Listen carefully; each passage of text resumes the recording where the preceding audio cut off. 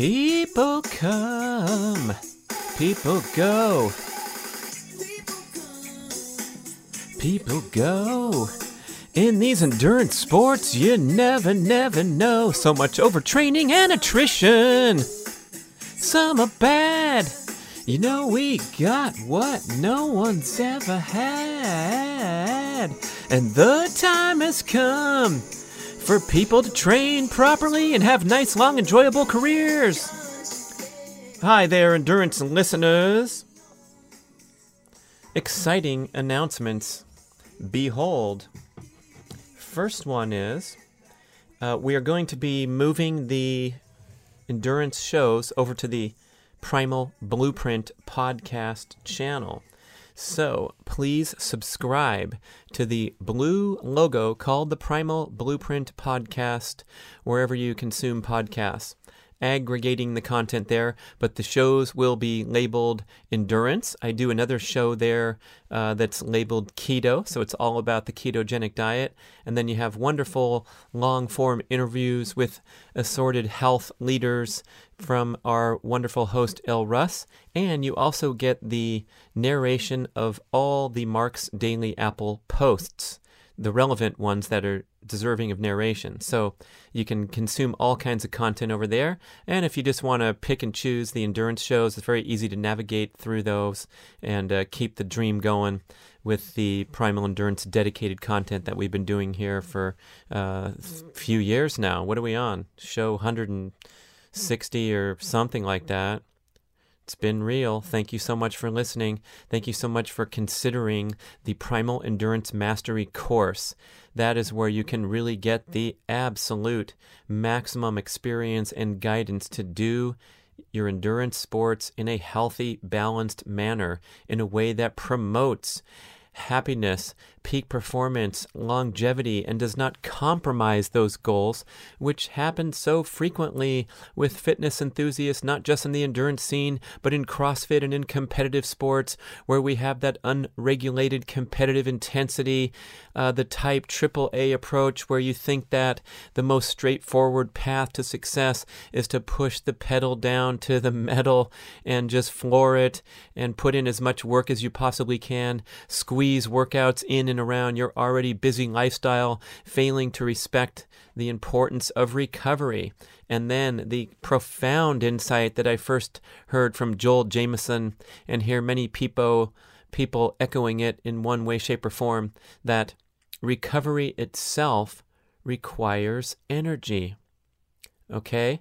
So if you train, and do a double on the weekend, and then dedicate Sunday to sitting on the couch watching people bash into each other in NFL games, gladiators for our personal entertainment. There's blood on all of our hands if you're a football fan, and I will cop to watching football, but I have a very heavy heart these days watching these poor athletes when we know with great certainty the level of risk and brain damage they're sustaining, not to mention damage to the rest of their body, lifelong considerations when you're playing the supposedly fun, youthful sport of football. So watch at your own peril and check on your conscience there when you're watching these guys bash into each other.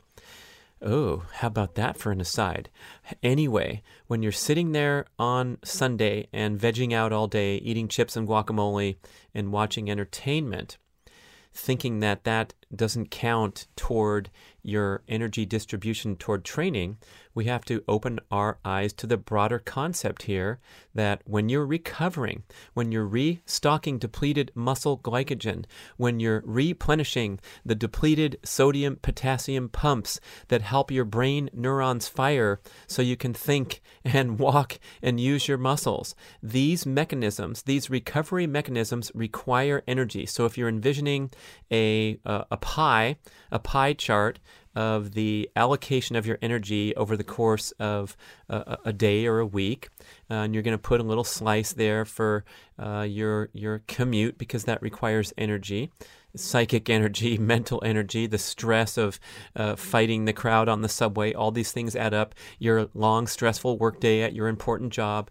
coaching and running the kids around to soccer practice or piano lessons, dealing with interpersonal relationships and responsibilities and even conflict and the challenges of daily life. All these things drain your energy, just like the wonderful 5-mile trail run that helped you escape from all the other sources of stress in your life. But they all go on the same side of the scales of justice balance scale. They're all forms of stress.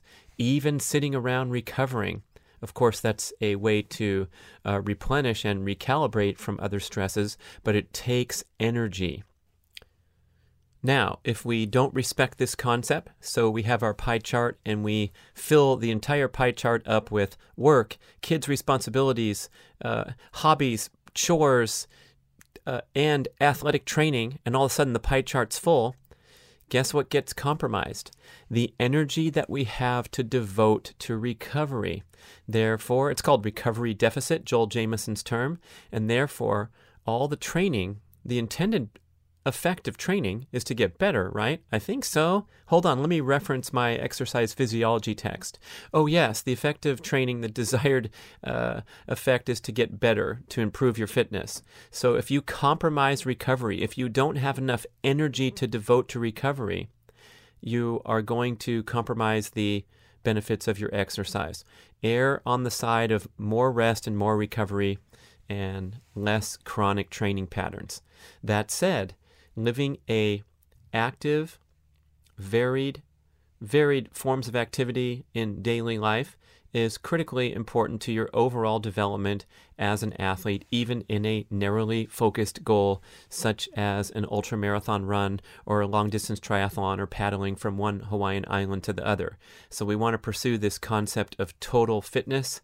I had a great podcast with Logan Schwartz recently, airing either before or after this, but in any case, Katie Bowman was referenced by him and many other people. Kelly Starrett, I did an entire show with him where, you know Kelly Starrett, MobilityWOD.com, the CrossFit San Francisco legend, author of the fabulous book, Becoming a Supple Leopard, the other book, Ready to Run, the other book, Desk Bound. Man, the guy's just cranking out. I don't know how he does it, but we spent an entire hour and 20-minute podcast not on his core areas of expertise, but on the concept of setting up your daily environment for success. In other words, having your phone charger outside of your bedroom so that if you do have the compulsion to check your phone during the sleep hours, during the R&R hours, you have to get up and go outside, open the door, go to the hallway plug, and go check your phone.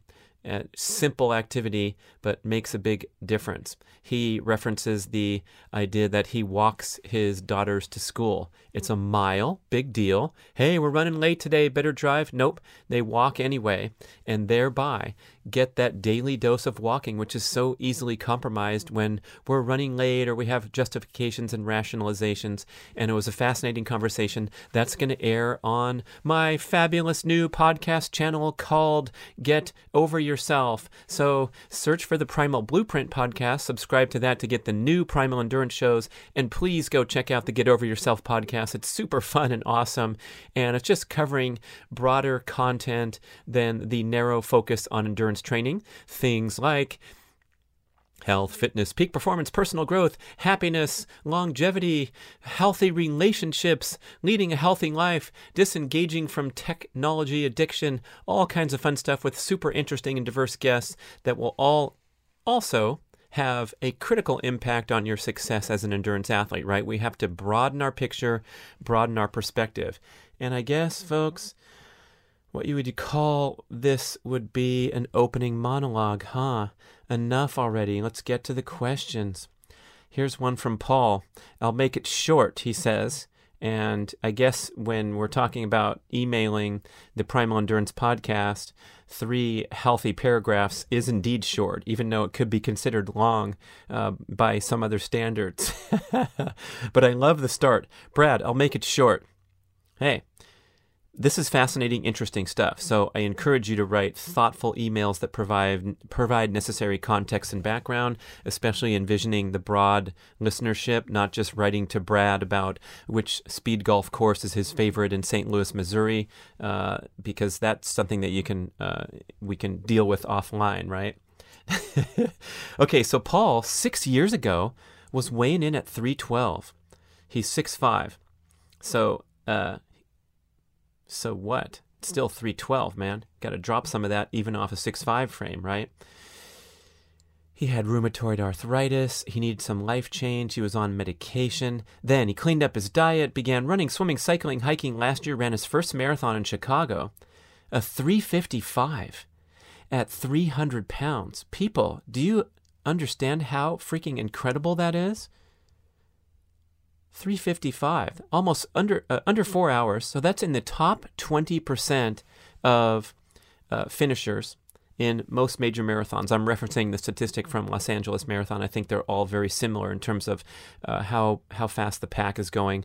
Running a 3-hour marathon is now in the top 2% of all finishers. Anyway, that is impressive to run 3:55 at 3 pills. And all the running was under maximum aerobic heart rate.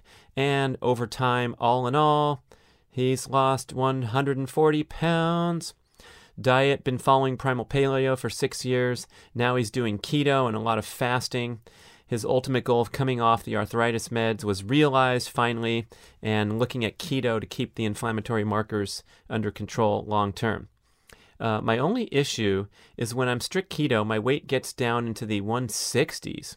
Wow, so he was at 312, now he's in the 160s. He's half the man he used to be.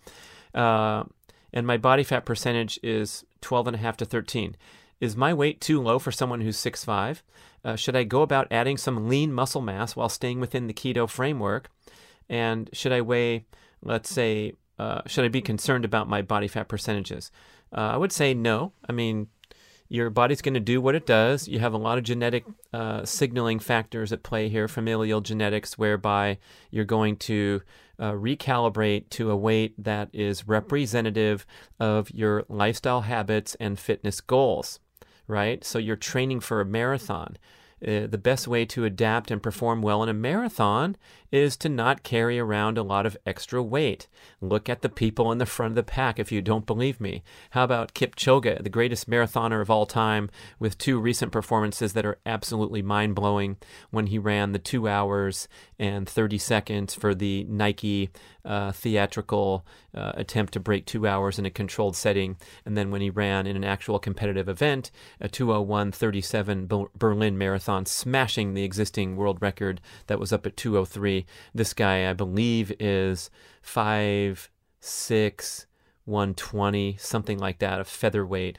And so if you're getting your body fat down to 12.5, 13% as you train for marathons, no concern whatsoever on that.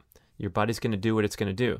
Now, people concerned with excess body fat, that is simply representative of your current dietary lifestyle habits, stress levels, hormone balance, especially hormone balance. And we always try to point toward the caloric issue. I need to start eating less food, quit snacking so much, and do more exercise. And those can be relevant and scientifically, literally true. But when we're carrying excess body fat, it's largely a question of hormonal dysfunction, thereby most likely hyperinsulinemia, right? Producing too much insulin because you're consuming too many carbohydrates. And when you produce a lot of insulin as a habit, as a pattern, that's what the condition hyperinsulinemia is: chronically excessive insulin production, chronically high levels of insulin in the bloodstream.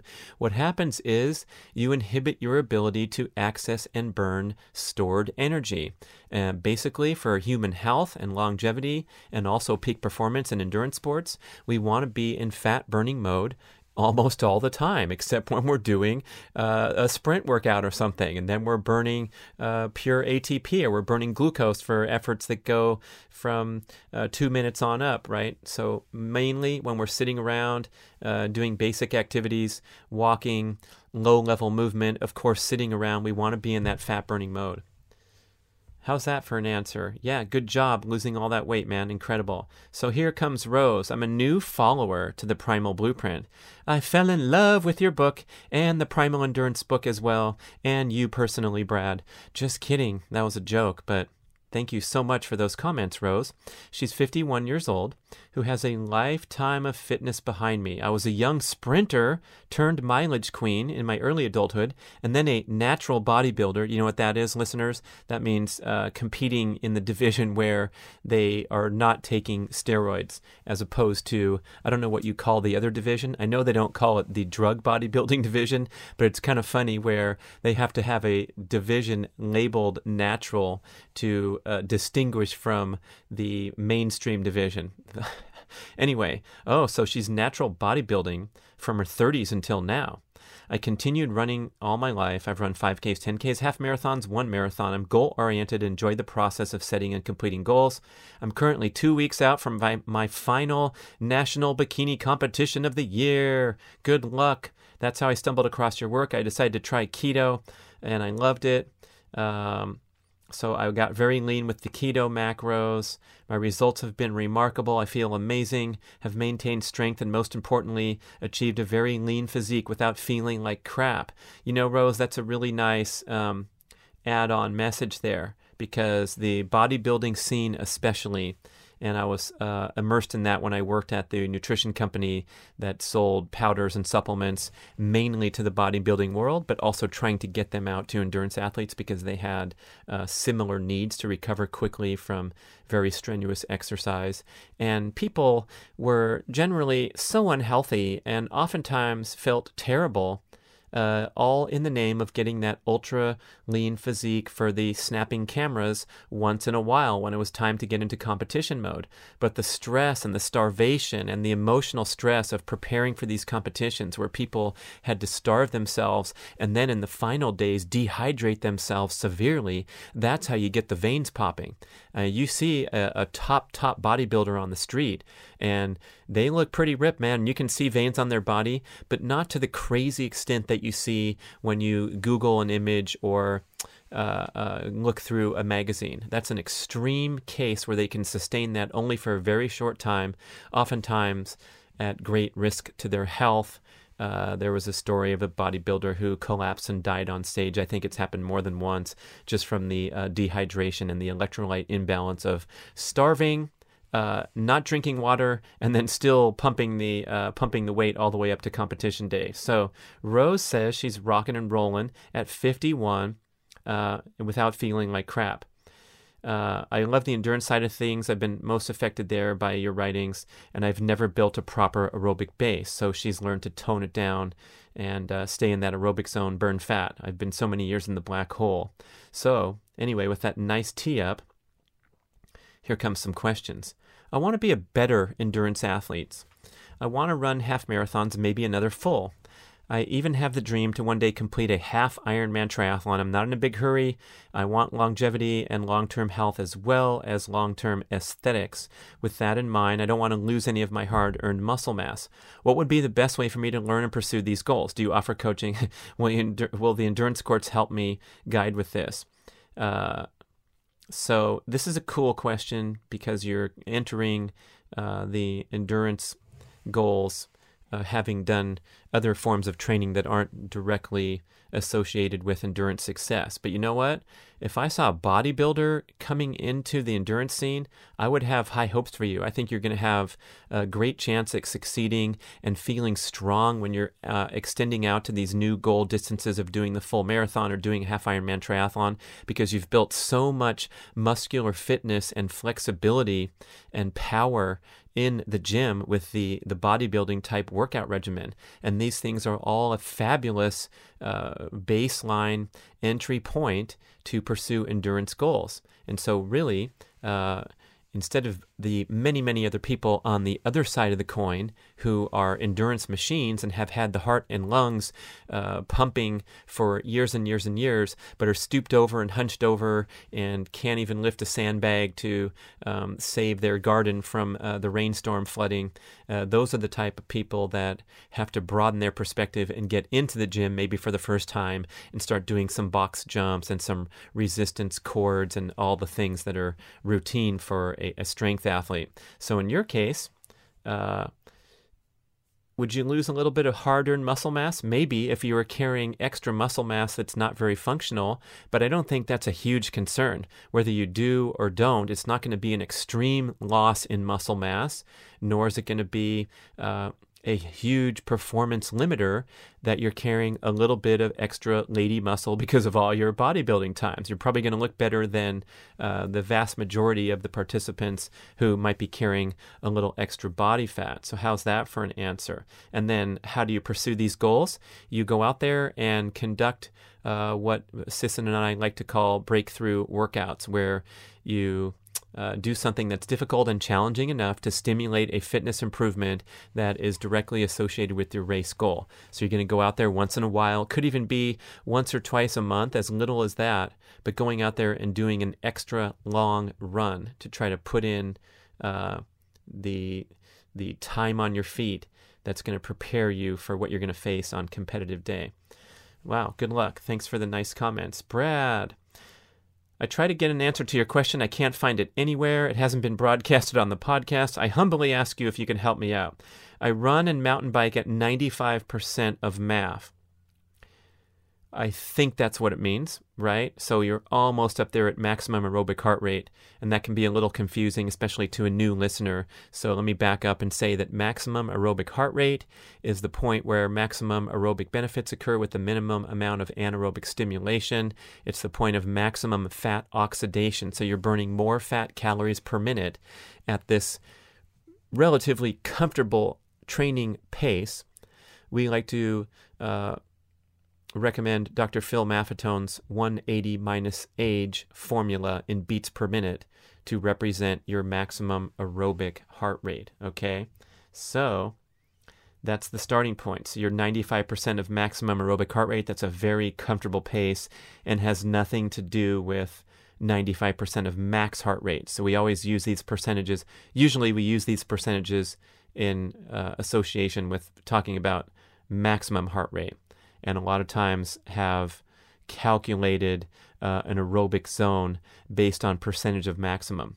But we prefer Phil Maffetone's formula, where you just simply subtract your age and then you get a beats per minute. So if it's 180 minus my age is around 50, just for argument's sake, to make the math a little easier, I'm 53, but let's say I'm 50. 180 minus 50 is 130 is my maximum aerobic heart rate. How about that? Okay, continuing on with the question. Okay, so sometimes I like to do tempo runs as my speed work of choice. Could you tell me how to estimate my lactate threshold from my maximum aerobic heart rate calculation? So maximum aerobic heart rate, easy to calculate, 180 minus your age.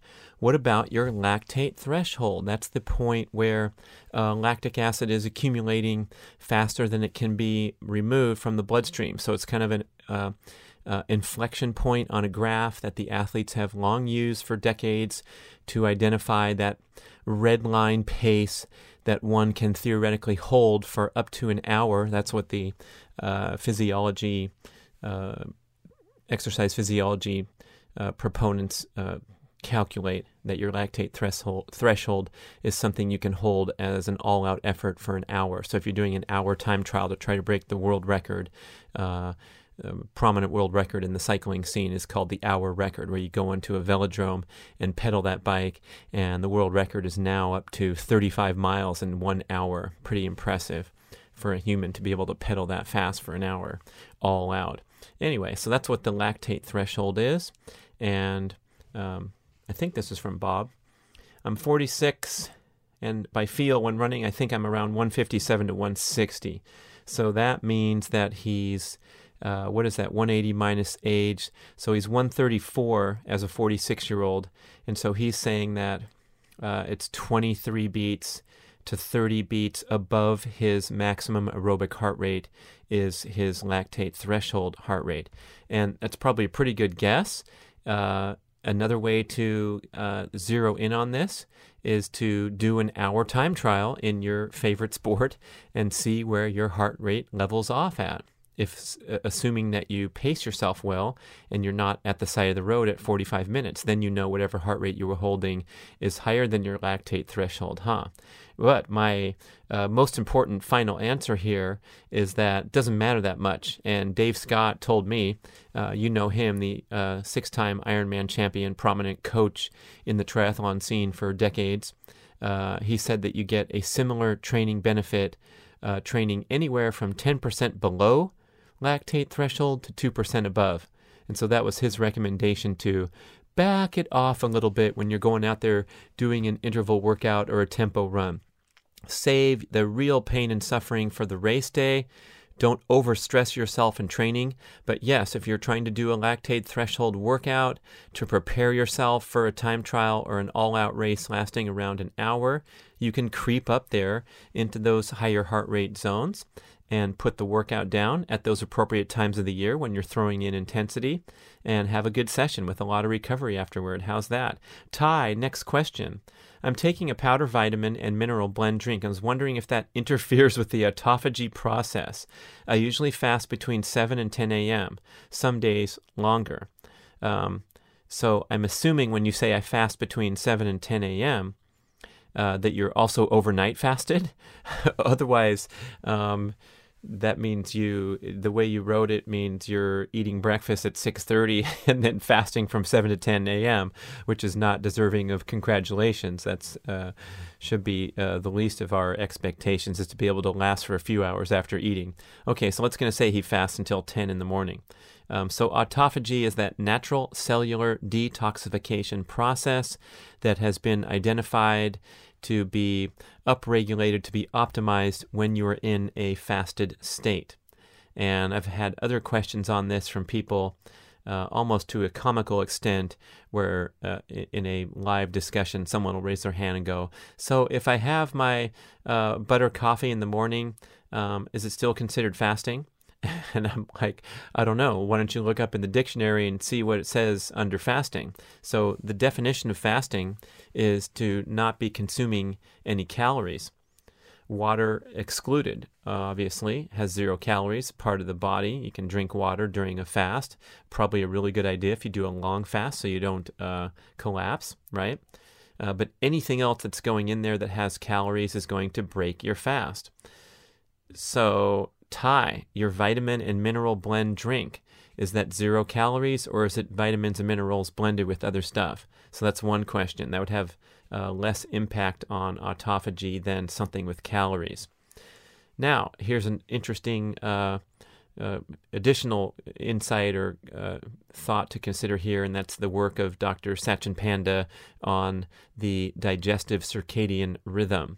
He and Rhonda Patrick get into it nicely on Rhonda's YouTube video, so look for Found My Fitness and find those two guys talking through this interesting research about the digestive circadian rhythm that we operate under, similar to how we operate under a circadian rhythm, the light and dark cycles affecting various hormonal processes and cognitive function and all that stuff. So the digestive circadian rhythm concept is that ideally we will have our digestive system operate in a maximum window of 12 hours every day and then switched off for 12 hours. When the digestive system is switched off at nighttime, overnight, you are better able to have the rest and restoration and cellular repair processes that happen at night.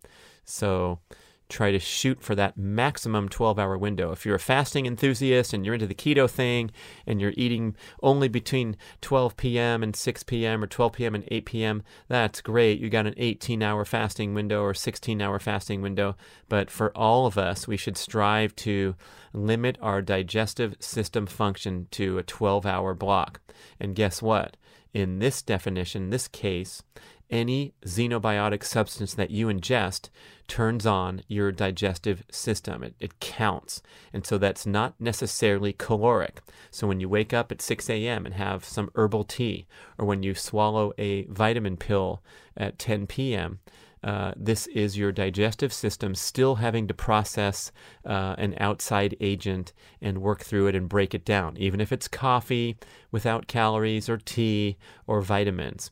So this was an eye-opener for me when I was first exposed to this work, because even though I was doing a lot of fasting and starting my maybe waiting till 12 noon to have a proper meal in those morning hours, I would certainly have an herbal tea or something going down that wasn't necessarily a high-calorie meal, and then I would find myself having a bite or two or square or 3 or 4 of dark chocolate, at 9:30, 10 p.m., heading off to sleep soon after that. But that means if I'm starting at 7 a.m. and there's still stuff going down the pipe at 10 p.m., even though my meals came at 12 noon and 6 p.m., like a good gold star keto earner there, I was disrespecting the importance of the digestive circadian rhythm. Thanks for the question, Ty. Here comes Jeff. Love your show. I've definitely slowed down to improve my aerobic base and put an end to chronic cardio and black hole training. Wow, this stuff's really catching on. It's so fantastic to read about the success stories and people recommending, spreading the word. We've been fighting this battle for so long, dating back years and years, and I was one of those people that was trying so hard to succeed on the professional triathlon circuit and willing to do whatever it took to rise up the rankings and pass people and win the race and get the glory and all the attention. And so, heading out the door and training every day was no problem. The challenge was the discipline was required to rest and back off and allow the training adaptation to happen naturally without forcing things to happen that weren't naturally meant to be. That's when I had to elevate to a higher level of sophistication with my training and depart from the regimented training schedule that everyone seems to think is so important, and paying good money for a coach to spit something out over email or software tool now to see what you're supposed to do every day. It simply doesn't work as effectively as honoring your intuition and going in rhythms and respecting all the other stress factors in your life. Okay, back to Jeff. So definitely tightened up that black hole nonsense. I take a MAF test every 6 weeks and notice that the outside temperature has a lot to do with my mile times at a given heart rate. Am I improving my aerobic base, or is it simply easier to run when it's less hot? Great point. So dang, man, that's really not mentioned enough. I wish I could go edit the book and talk about, I'm always saying, hey, do the MAF test on the same venue every time. So go to a running track and run 8 laps every time. So you have a fixed a course, and then of course you have a fixed heart rate. You try to run 8 laps holding your heart rate as close as possible. It's going to bounce around a little, as close as possible to maximum aerobic number. So then you have your heart rate, you peg it at 130 or whatever it is, you run 8 laps, you check your time, are you getting fitter or not getting fitter? But of course you have to have a similar weather conditions, even for a short test duration such as 20 minutes or below, which I don't think for most people you don't need to do a MAF test that lasts longer than 20 minutes. But even at 20 minutes or less, if you have an extreme temperature disparity between your tests, or you live in a really hot climate where it's 95 degrees or higher, that's going to slow you down right away on your second lap if you're running in hot temperatures. Cold, I have no problem with. You can probably do a good MAF test at 20 below zero. I'm having a great time experimenting with doing my daily chest freezer cold plunge and then jumping out and running to warm up and then feeling fantastic after 30 minutes of warm up running, like I didn't even make an effort. More on that later. Anyway, great question, and I'll make a practice to start mentioning the temperature variable that you want to control that too. Oh, I'm not sure that was from Jeff. Sorry, that was from Adam. Right, Adam Tinkman. So now Jeff says, hey man, heard you on the Trail Runner Nation podcast. What a great podcast. If you're an endurance athlete, hop over there and subscribe to Trail Runner Nation. They put out fabulous content. Don and Scott, you'll love their game and all the super interesting guests they have on. So I heard you a while ago, and I've been listening and reading your materials since. How about that? I'm glad I appeared on that fabulous podcast. and made the incredibly arduous journey over to a nearby Sacramento suburb of Rockland, where Dr. Don Freeman practices, and they have their fabulous Trail Runner Nation studio in the back office. Yeah, man, free chiropractic adjustment for podcast guests too. How about that? You can't beat that. Anyway, these concepts make a ton of sense to me. I'm dialing back my training, adjusting my diet. Couple questions. As I get used to my new heart rate monitor and use it on hilly terrain around my house, I'm wondering if setting it to MAF is the correct thing to do. I'm getting better at this, but the alarm still goes off from time to time. When this happens, it takes 15 to 30 seconds to drop back down below MAF. Do these periods over my target negate the aerobic training effect and my efforts to become fat adapted? Unfortunately, Bud, the answer is yes. You have to be really strictly disciplined when you're out there doing an aerobic workout to keep that beeper off. Even set the beeper for 5 beats below your MAF and take corrective action accordingly. And yes, I've fielded numerous emails and personal pleas to people that say, the hills are so steep around my house, I can't help but exceed maximum aerobic heart rate on certain routes. And to them, I say, go to the bike shop and have them put on a super gnarly granny gear on your bike. In other words, a really big chain ring in the back, so that you can pedal very, very slowly up even the steepest of hills. I will reference only one climb on one of my old favorite routes way back in the Sierras. We did a 7-hour ride often, usually once a week when we were training on the pro triathlon circuit. I'd bring out suckers from the flatlands and say, hey, you got to come do this ride on Tuesday. And it was called the Death Loop. And it featured prominently midway through the ride hill climb that I titled the Corkscrew Wall. You can see a picture of it in the book Primal Endurance. It's worth buying the book just for that. But this thing climbs out of a steep river canyon to the tune of 2,200 feet in 3.5 miles, I believe. So grinding up that thing midway through a 110-mile ride with 13,000 feet of vertical gain, sometimes we heard those heart rates beep. We tried our hardest to power up it without exceeding aerobic maximum, but granted, sometimes you're going to exceed. But when you're running, no way, man, because you should just walk as you drift up near your maximum aerobic heart rate. What happens even if you exceed maximum aerobic heart rate for a short time is you're going to kick into glucose burning mode. And once your body starts burning glucose, once some lactate starts to accumulate in the muscles as waste product from exceeding a sensible, comfortable pace, it's difficult to return back to comfortable fat burning mode. For the same reason, it's really, really important to warm up, because when your body goes from sedentary into workout mode, it's a difficult transition to do quickly, so you have to ease into a workout, even to the extent of walking for the first 5 or 6 minutes of your training session, or if you're biking, pedaling very, very slowly and just helping the blood to transition away from concentration in the torso, in the internal organs, to the extremities, getting ready to work out. So try hard, people. Make a devoted effort to keep those fat-burning workouts in the fat-burning zone. And remember, you don't have to bump up against your maximum very often to become an effective, competent endurance athlete. As I referenced many times, when I was a professional, I would train 20, 30, 40, sometimes 50 beats below my maximum aerobic heart rate of 155 when I was in my 20s decade and in top shape. Getting a great workout adaptation, if that means walking for you, so be it. That means a hike or a brisk walk is an excellent training session for most recreational endurance athletes. Second part of Jeff's question. 6 months ago, my wife and I cleaned up our diets. We each shed 5 pounds. All right, couples therapy. I was not overweight to begin with. Now I'm going paleo. I've dropped another 5 pounds. I'm near my high school weight even though I'm 59. What tricks do you have when eating carbs and sugars to get enough calories during a busy day? Keep up the good work. Thanks, Jeff. Well, if you are concerned that you're dropping too much weight, congratulations. You can have bigger problems, right?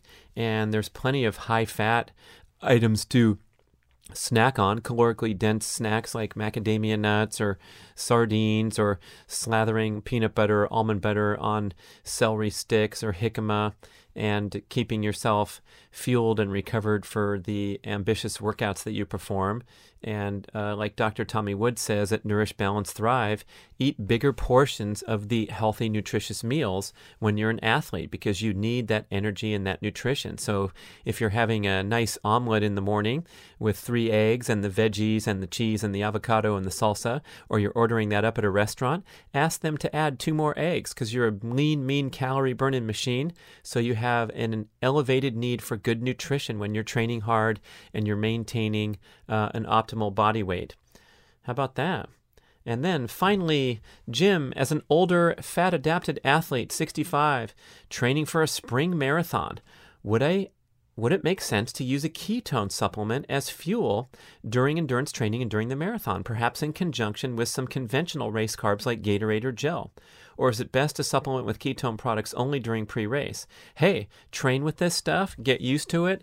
It can deliver a performance benefit. I've heard people like Ben Greenfield talk about the rocket fuel that is delivering ketones and glucose at the same time for a peak performance benefit on those rare occasions. But certainly the ketone supplements, I think, have a tremendous potential to help fuel workouts with a cleaner burning fuel source than glucose. That's what I feel is the most prominent or the most compelling benefit of using these supplements.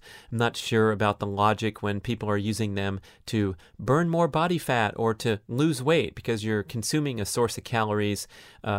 Because you're consuming exogenous ketones, you're shutting off any internal production of ketones or even fat burning as you burn through the calories in the supplement. But wow, what a fantastic idea to consume powdered ketone supplement before, during, and after especially high intensity workouts. And that's exactly what I do with my product, is I'm drinking that in conjunction with my sprint workouts to be sure that I'm burning the cleanest burning fuel source. And then he's talking about his practice of doing 10-mile runs on coffee with assorted fat sources in there. So he's getting fat adapted. He's making progress training for this marathon. And sure, go experiment with the ketone supplements. In the old days, the product was delivered so directly that people would complain widespread of digestive distress when drinking especially a ketone ester, but even the ketone salts in the early days. And now these products are buffered and have a lot of supportive ingredients, including the minerals and electrolytes that you need when you're in keto. So a nice product. I've never had any stomach distress consuming ketone supplements of various brands. So thank you, everyone, for those great questions. I look forward to seeing you, virtually speaking, inside the hallowed grounds of the Primal Endurance Mastery course. This is such a fabulous and comprehensive course for everything you need to succeed as an endurance athlete. I keep going back and referencing these videos from Dr. Kelly Starrett and these wonderful sound bites that stay with me and my progression toward peak athletic goals, where Dr. Kelly said that you need to spend 15 minutes of every training hour dedicated to mobility, flexibility, drills, and exercises for endurance athletes. What a wild and novel concept. And so many more cool things, 120 plus videos, all carefully, exquisitely organized by Brian for easy navigation and following through every single concept in the Primal Endurance book. You don't even have to read a book now. You can just watch everything on video and go do it. So primalendurance.fit will tell you more, including giving you a sneak preview of 7 videos of what the course is all about. So definitely sign up for that free service. I think you put your email address in there, and then we give you access to the 7 videos. And enroll in the course today. I'll give you a 20% discount, BRAD20, Brad20 in the discount field, and you are whopping 20% off that price. Consider it, try it out, and I look forward to seeing you online, helping you achieve all your goals. Thank you so much for listening to the Primal Endurance Show. Come on, come on, come on, come on. Say what? It's poison, don't be cruel. It's my prerogative to do what I gotta do. Have a little sensitivity. Do me, baby, I wanna get rubbed the right way, so what you gotta say? Oh no, she's a candy girl, living in a half-crazy world. That's the way I'm living, girl. So every little step I take is another ending heartbreak. My.